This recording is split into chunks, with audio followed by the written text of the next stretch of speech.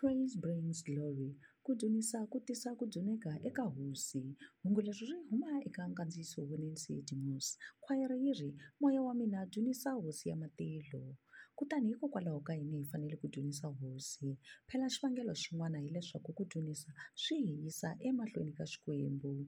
Loko Hosi Solomoni a nyiketele tempele a ku ri ni khwayere leyikulu swinene ni timhalamhala ta 120 ni swichayachayana swin'wana. Khwayere yi yimbelele hi ku hosi yi kahle, rirhandzu ra yona ri tshama hi laha ku nga heriki.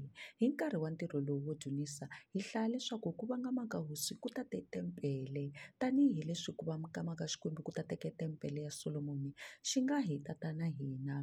A hi tihlanganiseni na hosi tanihileswi vaIsrayele va endleke ha kona hi ku dzunisa. Loko u titwa u omile emoyeni onge tempele ya wena a yi kombisi ku vangama lokukulu, ringeta ku dzunisa Xikwembu.